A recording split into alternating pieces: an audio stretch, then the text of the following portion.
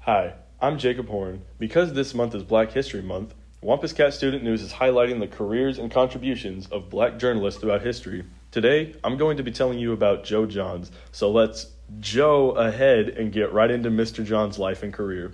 Joe Johns was born in 1978. He attended Marshall University and obtained his Bachelor of Arts degree in political science and received a law degree from American University.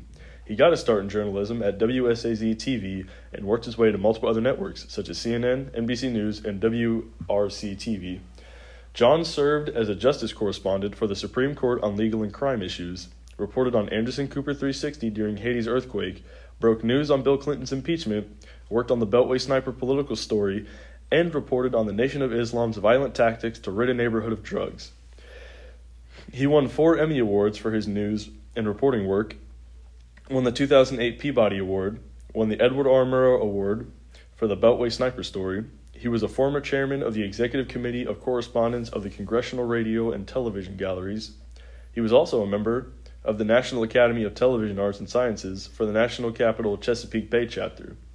All in all, Joe Johns has had quite an impressive career and has made the African American community proud, and has shown that there are no limits to what anyone can accomplish. The sources I used for this include CNN, MarriedDivorce.com, and Wikipedia. Thanks for listening.